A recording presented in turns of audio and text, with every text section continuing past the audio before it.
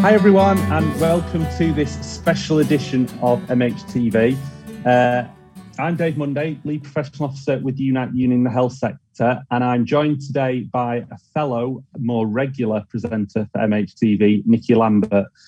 Nikki, before we introduce today's guests, can I come over to you so you can introduce yourself and tell people how they can be involved in today's episode? And for anyone who hasn't seen it before, this is episode number 43. So over to you, Nikki. 43 already. Shocking. Thank you very much for joining us today, everybody. We'd really love to hear your sort of thoughts, any questions that you've got for this fantastic panel. If you're joining us on Facebook Live, please just put your comments in. I'm monitoring that as we go. And if you're catching up or looking at this on Twitter, if you follow the hashtag MHTV, I'll pick up any questions or queries that you've got there. Thanks very much. Cheers, Dave. Thanks, Nikki. So we're joined by a stellar lineup of guests today to talk about what I think is a really important subject, the COVID-19 vaccination and severe mental illness. I'm going to go in alphabetical order and give each person a quick chance to introduce themselves. So Emma, you're first. Emma Bailey. So I work at the Centre for Mental Health and I project manage Equally Well UK, which is a campaign basically with a growing membership working on the physical health of people with a severe mental illness to help close that early mortality gap. Brilliant. Thanks, Emma. And Ethel Changa. Hi, everyone. I'm so pleased to be here. My name is Ethel Changa. I work as a clinical nurse advisor on the COVID vaccination program. And happy to be here. Thanks, Ethel. Marsha McAdam.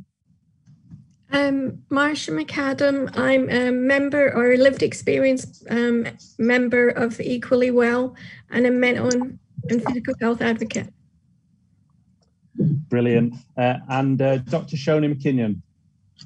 Hi everyone, thank you so much for the invitation to be here today. I'm Shona, I'm a National Medical Director's Clinical Fellow and I've been working as part of the National COVID-19 Vaccination Programme over the past 4 months. Brilliant. We were also hoping to be joined by Nikita, who is someone else with a lived experience and expert by experience, but she's not joined the Zoom yet. I'm going to try and keep my eye on my computer. Oh, I think she may be joining now. So we'll hopefully draw her into the conversation in a second. Let's see. Hi, is that Nikita? Hello?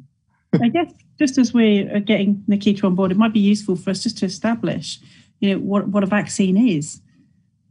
Is it possible to do that? Yeah, so let me start again, sorry. So on the 8th of December last year, Maggie Keenan was the first person in the world to be given a COVID-19 vaccination outside of a clinical trial. And since then, as of Tuesday, the 23rd of March, 28.3 million people have received their first doses. And of these, 2.3 million have received a second dose. So today, though, we wanted to focus on the COVID-19 vaccination and those people with a severe mental illness. But just before we do that, I wanted to ask either Shona or Ethel, what is a vaccination and how does it work? Yeah, thanks very much, David. I'll pick up that question and Shona can expand on it if need. But in a nutshell, so a vaccine is a type of medicine that trains the body's immune system so that it can fight disease. And we do know that vaccines are designed to prevent disease rather than treat a disease once it's been caught. So in a nutshell, that's what it is. Brilliant. So early last year, talk was that it would possibly take till sort of late 2022 to get a suitable vaccination against COVID-19. How is it that we've got a number of different vaccinations so quickly? And should we be worried about the speed in development and the regulatory approval? Thank you. So I think it's important to be really clear that there is no need to worry about the speed at which these vaccines have been developed or approved. So all medicines, including vaccines, are highly regulated, and this is no different for the approved COVID-19 vaccines. There have been a number of different factors that have made the speed of the development of these vaccines possible. These include things like the different phases of the clinical trials were designed to overlap instead of running sequentially. There was a rolling assessment of the data from the clinical trials. So data was given to the experts at MHRA as soon as it became available so that they could review the information as the trials were being delivered, ask any questions along the way and request any information as needed, as opposed to waiting until the end of the trial to get all of the information. And also the clinical trials were able to recruit people very quickly. The global effort meant that thousands of people were willing to volunteer to be part of these trials, and over a very short space of time, clinical trials were able to recruit over 44,000 people across the world. Yeah, it's just been such an amazing job, Ansit, to get it done so speedily, and obviously just such an amazing undertaking. Now, obviously, we've got a fair few million people in the UK that now we need to get vaccinated. How have the decisions been taken on who should get the vaccination and in what priority order?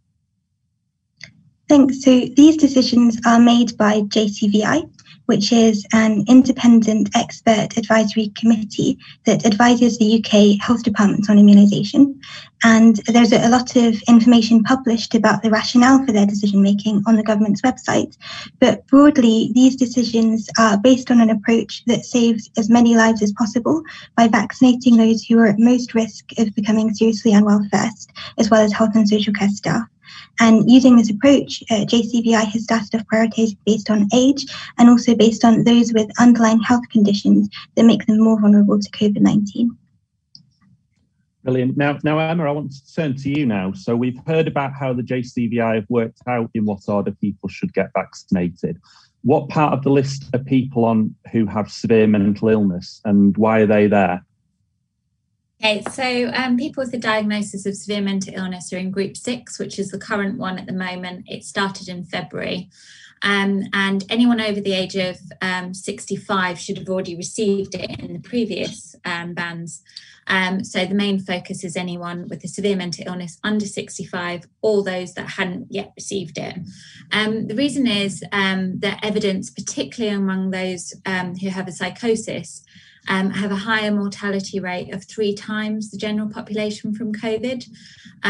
Based on this evidence, they've been included.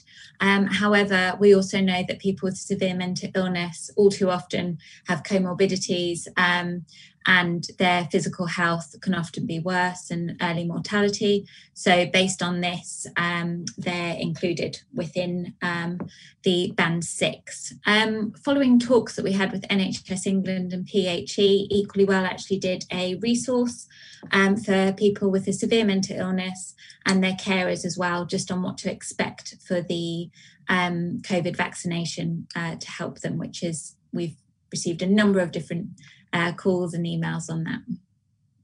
Brilliant. And yeah, your guide's really helpful, and I know we've advertised it to MHNA members, and we'd certainly encourage anyone watching today to pop along to the Equally Well website and download a copy. So that's brilliant. Now, Marsha, and if you've joined Nikita, just a question to you guys now. I know you've both had your first of the 2 doses of the COVID-19 vaccination. I just wondered if you could talk us through how you were contacted and the booking process, and how the first appointments went.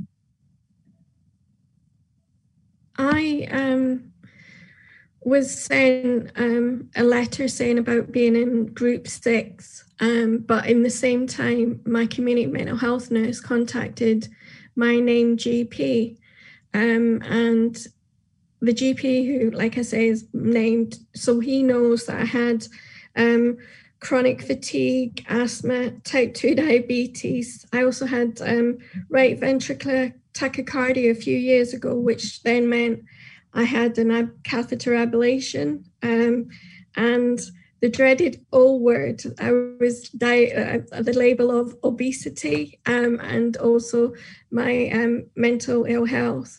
So I was brought in a few weeks earlier than those in the group 6.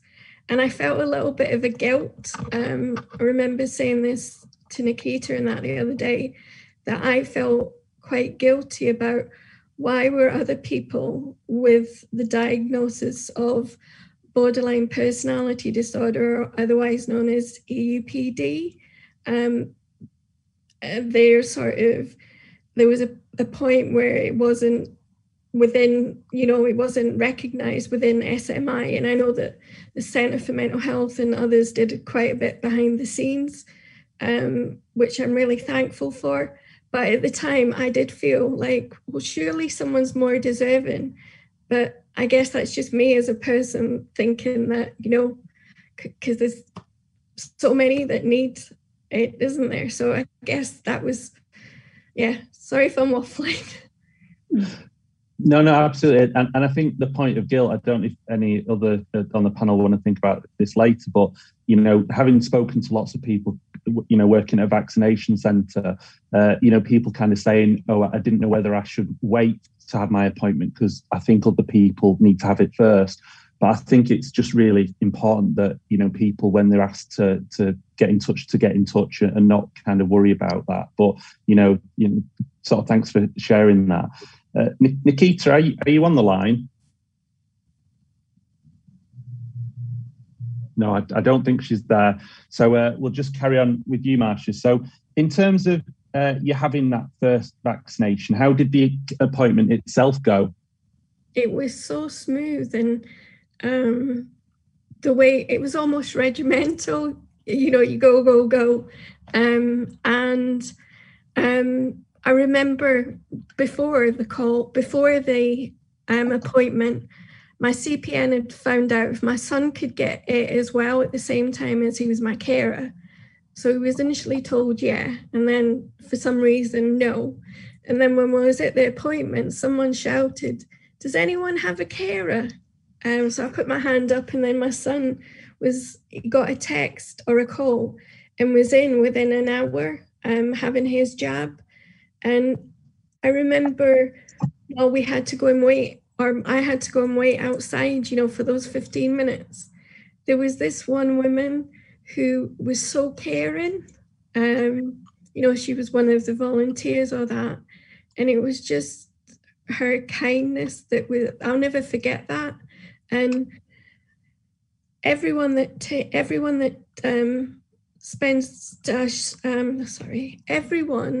gives their time, like people like yourselves and that, outside your normal day job and that, I really, really appreciate it because you already have so much on. So yeah, you are just angels. Oh, thank you. That's really kind of you to say that. I think, having been working at a vaccination centre a few days a week, it's a really privileged place to be. It's really nice to be a part of it, and especially seeing all the people coming in and kind of having the vaccination and the sort of gratitude that's there, but knowing that everyone that does it is playing a small part in making such a big improvement for the country. So in terms of that first vaccination, did you find that you had any side effects afterwards? So one of the things I can definitely suggest is don't lay on your arm. My friend told me that, and stupidly I lay on my arm, so it really hurt for a few days after. I had achy body and very fatigued the day after, but I put it down to my fibromyalgia and chronic fatigue, whereas I spoke to my CPN and he's like, oh, that would be an after effect of the vaccination. I had the Pfizer one, and yeah, I just take my hats off to the people that invented it, and from there on, everyone else. You've given me, I feel like having the jab is giving me hope. I can actually see myself getting out the house and going meeting friends and stuff like that. So I just really encourage others to please go and have it. That's brilliant. Thanks. Now, Nikki, I hope you don't mind me saying that. I know you're an AstraZeneca user. How did that go for you? I don't think anyone has ever described me as that before, but thank you very much. Yeah, I did. I had my jab on, which we're not supposed to call a jab, by the way, so stop saying that, Nikki. I had my injection on last Thursday, and I did feel pretty nauseous afterwards, which I hadn't properly looked into, so I wasn't completely expecting it. On the other hand, I have had friends and colleagues who've been really, really, really unwell, and I know people who have died. So I feel so incredibly grateful and lucky that people took the time to, deliver that injection as quickly as possible. And I had no problems actually getting booked in, no problems waiting, other than a bit of soreness, which is a very small price to pay. I've got no complaints, just thanks, really.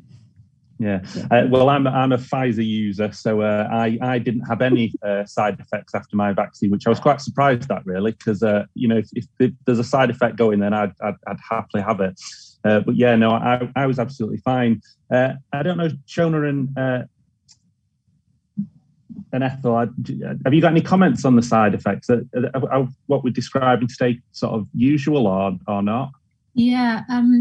So first of all, I just want to say thank you so much for sharing that, Marsha. It was really just so authentic and refreshing to just hear from you. So thank you for that. So some of the side effects that people have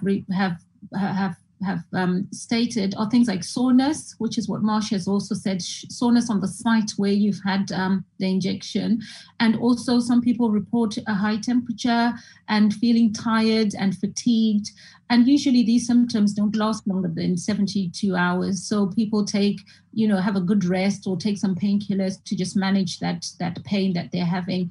So those are the type of side effects that people have reported. Shona, I don't know if you want to add anything to that. Thanks, Ethel. Just to say that some people do experience side effects, but most are very mild and short-lived. And sometimes you can think of it as that these side effects are showing that your body is making an immune response to the vaccine. So in a way, they're kind of showing you that the vaccine is working. But if you do get any side effects, as Ethel said, that taking painkillers and resting, and they should resolve within a few days. And you can always contact a trusted healthcare professional if you're worried. Shona, just on that, is it important to say that for anyone that doesn't have any side effects, then that's not a bad sign, that it's not saying that it's not been done properly or something? Yes, so only a small proportion of people experience side effects, and so it's completely fine whether you do or don't experience them. Yeah, brilliant. I suppose the other thing to say as well is that the vaccination's given in a healthcare setting, isn't it? And I know at Manchester we're fully set up for any problems that people might have after any immunisation. So in the exceptionally rare case that there was any problems, then it's fully staffed with really well trained health professionals. And I've been working at the Manchester site for many weeks, and we've had some people that have maybe fainted after the jab, but nothing more serious than that. And obviously they've all left afterwards with a full bill of clean health, really. So coming back to you now, Marsha, obviously you've had your first vaccination. Have you got any advice for people that are listening in that are providing vaccinations, or anyone that is going for their first vaccination, in terms of how the experience could go more smoothly? So I know, for example, you said don't lie on it, but have you got any other kind of tips and hints in terms of how we can make the vaccination process a better one? Firstly, last week, so I had mine 3 weeks ago, Saturday just gone. And then on Saturday, I woke up and I was feeling my whole body was itching. So straight away you think, oh, is that because of, but I believe you only have a reaction, don't you, within the first few days, but straight away you sort of think, oh, with all the misinformation on the news and everything. So there was that. And then I wouldn't change anything about how it was done on the day, because I couldn't fault it in any way. The whole process. And I wish all our NHS could be like that. every day. It was just so meticulous the way that they did it, and people were genuinely friendly, and you could feel that. I would also say to people listening in, please check reputable sites like NHS, like Equally Well, where they will give you proper information. Please don't pay attention to what's on the news, and because in my opinion, it's quite scary. And so, yeah, I don't know if you sort of agree as well that the scariness then feeds on, doesn't it, to more and more fear.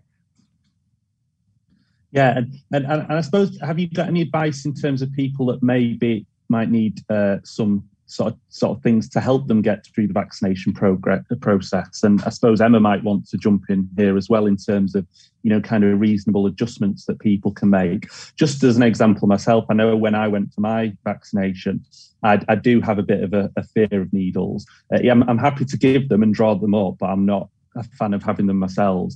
And I just kind of said, when I went through, could they just make sure that they did it while I was sat down, and, just kind of ask for a few things to be a bit different for mine. Have you got any suggestions, Emma or Marcia, of kind of other things that people might want to consider?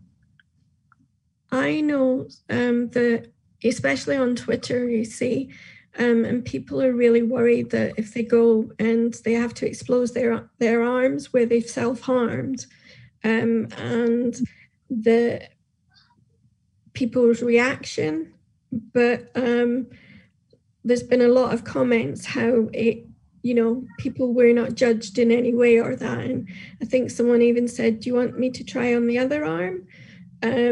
So that's something that I would really like you to sort of bear in mind. And the person also then said, well, will it hurt more, because of all the scarring and that, so people are actually really thinking about these things. So, just about people not being judgmental. Yeah, that's a really good point. And I know in terms of our centre, we have screens available, and, people will ask to use the screens. So, they've got a bit more of a private space where the vaccination's done, and absolutely encourage anyone that wants to, ask for that, absolutely do. Emma, have you got any sort of suggestions on things that people could ask for? Yeah, so just to say, it's suddenly very sunny where I am, which is brilliant, but apologies for squinting. We've had mixed reviews from people. So the majority of people have said they've had really good experiences and they've been supported, but we've had one or two other people that have shared that they didn't know why they were booked in for their vaccination, and it caused sort of confusion, and they also felt guilty to others that weren't able to have it with the same diagnosis as them. And then we've also got one or two people that have shared that there wasn't any flexibility in terms of when they could go. So one person who's a mum had to go on a Sunday evening as a single mum with her children. And it was around the time that they would normally be having tea, like their dinner. And so that was a bit of a tricky one, instead of being given an appointment that was in the day when her children would be elsewhere. So I think it was just that thing of being mindful about maybe seeing, if possible, to be flexible. We've also heard from one or two others that, especially if you've got dyslexia or something, filling out a form. I know that some centres have forms and some don't, can be quite tricky. One of our Expert by Experience members, he shared that he actually ticked the pregnancy box without quite realising, and then a nurse was really supportive and then helped him with the form. We've heard of other people that have got physical health problems as well, and they've had to wait in queues and not been given a seat or something, or anxieties. And there's one or two other people that have said that they can't wear a mask and they've been told they have to in order to go in, but due to different conditions, they're not able to wear a mask. So I think it's just bearing in mind that not everyone's the same, not everyone can wear a mask, and not everyone can stand for long periods, or some people, like you say, have phobias of needles. So I think it's just factoring that in.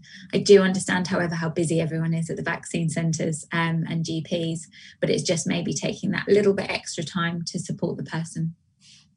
Yeah, and it's a shame to hear about the bad experiences, because I know, sort of having witnessed the centre that I work at, that we would really hope that we kind of accommodate all the kind of issues that you've raised there. You know, having people, we've got lots of volunteers that, you know, are up for having conversations about stuff like that. And, you know, if at the front of the centre, you know, someone kind of says, oh, I just need this extra support, you know, volunteers will kind of follow them through the whole process. You know, wheelchairs available for those that can't stand for long periods of time, you know, that kind of stuff. So yeah, it's such a shame that not everyone gets that experience, because that's what they deserve, isn't it? So I don't know if there's any sort of comments that Ethel or Shona wants to make on anything that we've just been talking about in terms of reasonable adjustments. Yeah, first of all, just want to say many thanks to you, Emma, for just giving that feedback there with regards to reasonable adjustments. And as a program, we're absolutely prioritizing making sure that everyone has equitable access to the vaccine, and that we're making the reasonable adjustments that we need to. So hearing feedback is really, really important to us, because obviously in the program, we're evolving, you know, as the program moves along really rapidly. But it's something that's certainly in the priority of our list of things to do. So thank you very much for that feedback. And yeah, we'll certainly taking that on board. Shona, I don't know if you've got anything else to add to that. Thank you. Yes, I guess just to echo what everyone said, and thank you for the feedback. And I guess as well, it might be valuable for people to contact or to ask for any adjustments that they might need when they're contacted to make the appointment. So if you would like a longer appointment time, or one later on in the day, or if it might be helpful to have somewhere quiet to sit while you wait for your appointment, things like that, are all adjustments that can be made. And as Ethel said, it's really important that we are as flexible and as adaptable as possible to try and support as many people who would like the vaccine to take one up as possible. Brilliant. Now, Emma, I wanted to come over to you about the issue of SMI, severe mental illness, and the COVID-19 vaccination. Now, the JCVI have defined SMI as individuals with schizophrenia or bipolar disorder, or any mental illness that causes severe functional impairment. Have you got a few thoughts on what that means? Very good question. So when we heard that people with severe mental illness were being included in the Band 6, we were absolutely delighted.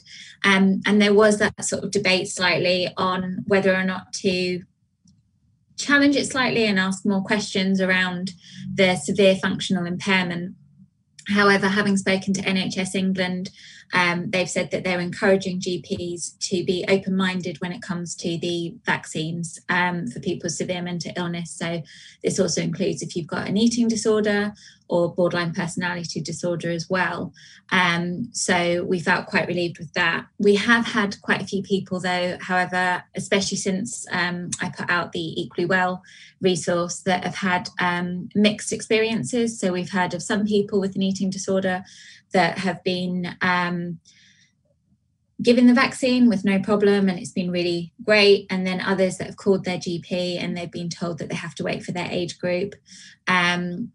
From the sort of discussions that I've had personally, I've quite often shared with them some of the different evidence. So the Equally Well guide, there's a blog now that's come out from NHS England, and there's also a few other things that have been put out there. And I'm working with PHE on a video that should be out soon. It's just waiting for final sign off. And so sharing some of the evidence, some of the people have then gone back to their GP surgeries with these evidence and then been booked in for a vaccine. or on occasion being told they still have to wait. So I think there's a little bit of mixed experiences for people out there. Hopefully now that the blog went out yesterday, that might encourage GPs more to accept anyone with a severe mental illness, because I understand some of them weren't entirely sure before. So it's been, I think the way that we've put the vaccine out so quickly has been brilliant, but obviously there's a lot for GPs to take in. So it's just one of those things on the messaging to be that anyone with severe mental illness to be able to receive it. And I think we're just really pleased that NHS England have been vocal in the fact that GP surgeries should be open-minded. Yeah, this isn't official NHS England advice, but it might be worth anyone that is having problems to tweet Claire Murdoch, because she's quite good at tweeting back, and maybe taking that tweet to the GP and saying, you know, look, the lead for mental health at NHS England is saying this, so surely, you know, you must agree with her. But like I said, that's not official. Ethel and Shona, have you got any maybe more official advice in terms of if people are having problems getting access through the SMI? Yeah, you can go ahead, Shona. Thanks. Yeah, so just the main thing I would suggest is encouraging people to speak to their GP or to their mental health team if they have one. And GPs, as has been said, are encouraged to keep prioritising people with mental illness and to apply a flexible approach to defining SMI that's been discussed. It's also important to note that the NHS is working closely with secondary care mental health services and encouraging secondary care mental health services to review caseloads to identify people who might struggle to respond to a GP invitation letter, for example, and also to ask individuals at secondary care appointments about the vaccine and whether or not they've managed to access it, and also provide any information or support that's required. Brilliant. So, Emma, what's the situation for unpaid carers?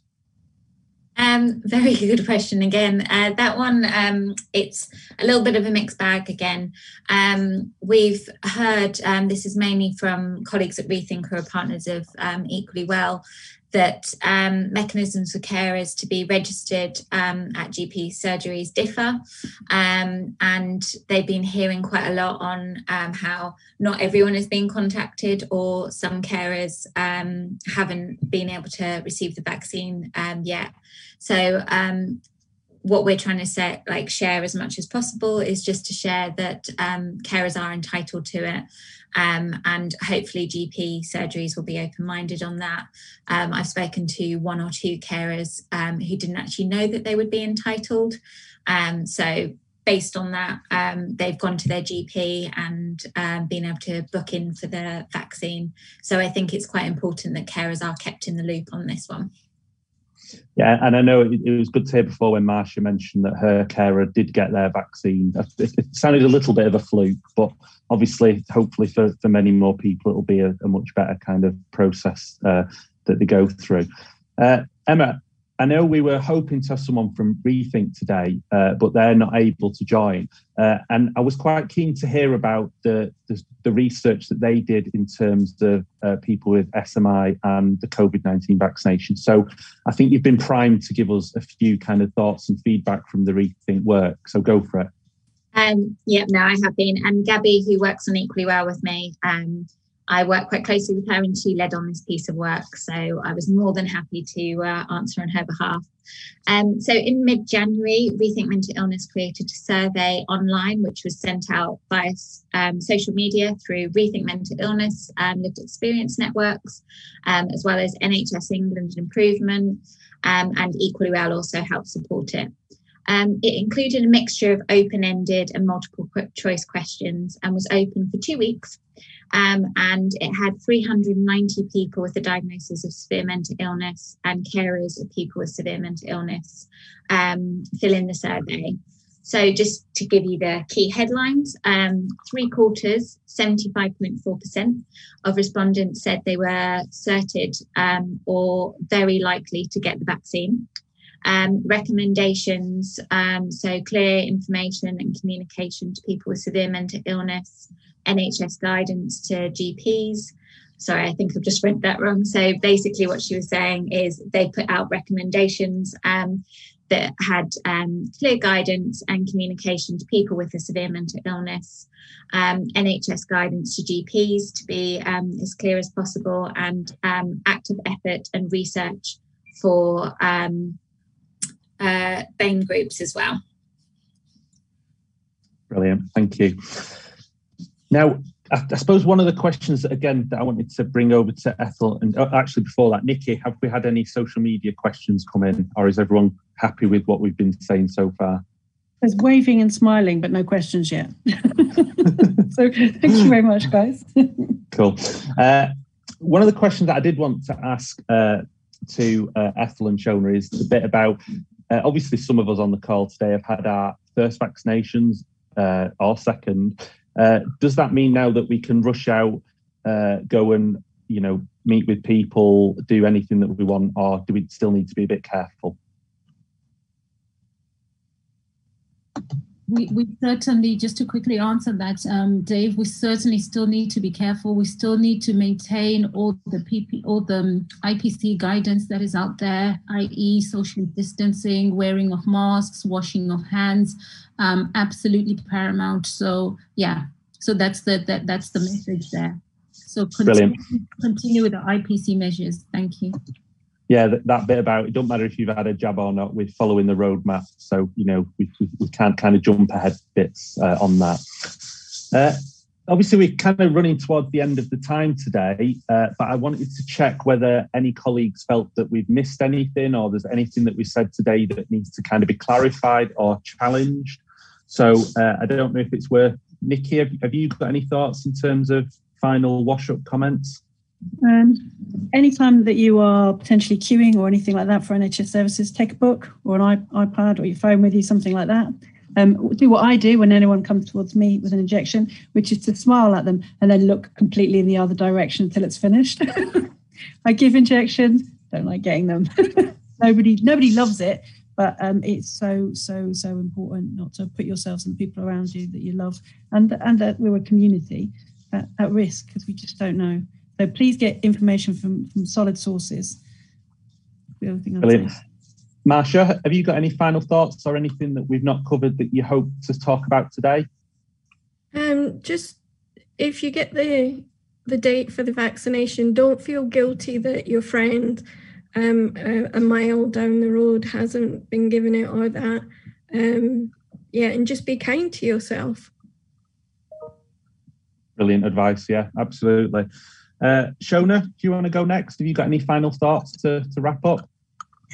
Thank you. Yeah, just to say that we'd obviously encourage all of those who are in priority groups to access vaccination to protect both themselves and the wider community.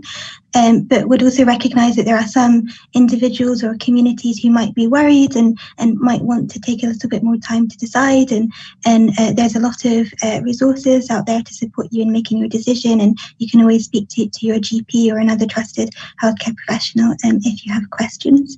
I think it's also important to remember that this is an evergreen offer, that the vaccine is always open to you. So if you have previously refused a vaccine and you change your mind, you can still get one.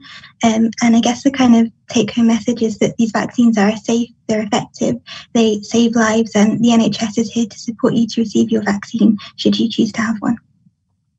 Brilliant, thank you. Ethel, have you got any further comments? Yeah, just want to echo what's already been said, and also just to specifically echo what Marsha has said, really around getting the proper information, getting to the right sources and because there's a lot out there in social media and everywhere else. So just echoing what Marsha said with regards to go to the trusted sources, i.e. Public Health England, NHS England, and all the other trusted sources where you can get factual information to make an informed decision. And I'm also really pleased to have been part of this conversation today, because I'm also a registered mental health nurse. So this is something really close to my heart, and really thankful for all the feedback that I've heard today, because absolutely we want to ensure that we make the reasonable adjustments that are necessary for people to be able to access the vaccine and to be safe for themselves as well as for the wider community and population. So really pleased to have been part of this today. So thank you. Brilliant. Well, Ethel, it's official that we liked you even more than we did at the start, that you're a mental health nurse. So that's brilliant. Now, Emma, you get to be the first person with the final thought. So anything that you want to kind of wrap up with after, what have been some brilliant messages today? I think more just to echo what everyone else has said, really, in the fact that I think anyone working at the vaccine centres or on COVID wards is doing an absolutely amazing job. I personally am so grateful to have the NHS and everyone that's played a part in it. But I think we also just need to make sure that people with severe mental illness are supported where possible, and that GPs are reaching out to them. We've heard all too often that letters quite often won't work, especially if they're in brown envelopes. So to try reaching out through a text message or a phone call, and use different methods when reaching out a second time to someone with a severe mental illness to have their vaccine. And we will just keep helping and supporting where possible. Brilliant. And as always, just thanks to the Centre for Mental Health and Equally Well UK, because you just do such a brilliant job with all the work that you get involved in. So, thank you from us to you for that.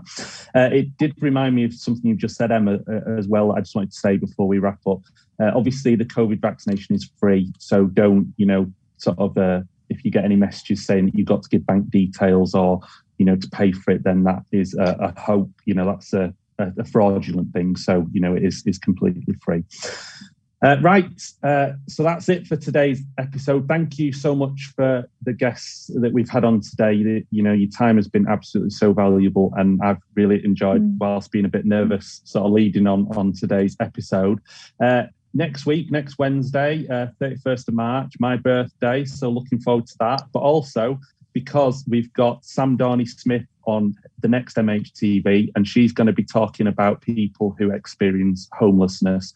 So if you've not already booked an episode reminder for that session, then please do. But from me, from Nikki, from all our guests today, thank you so much for joining in, and we'll see you next time on MHTV. Bye. Take care. Bye-bye. Bye.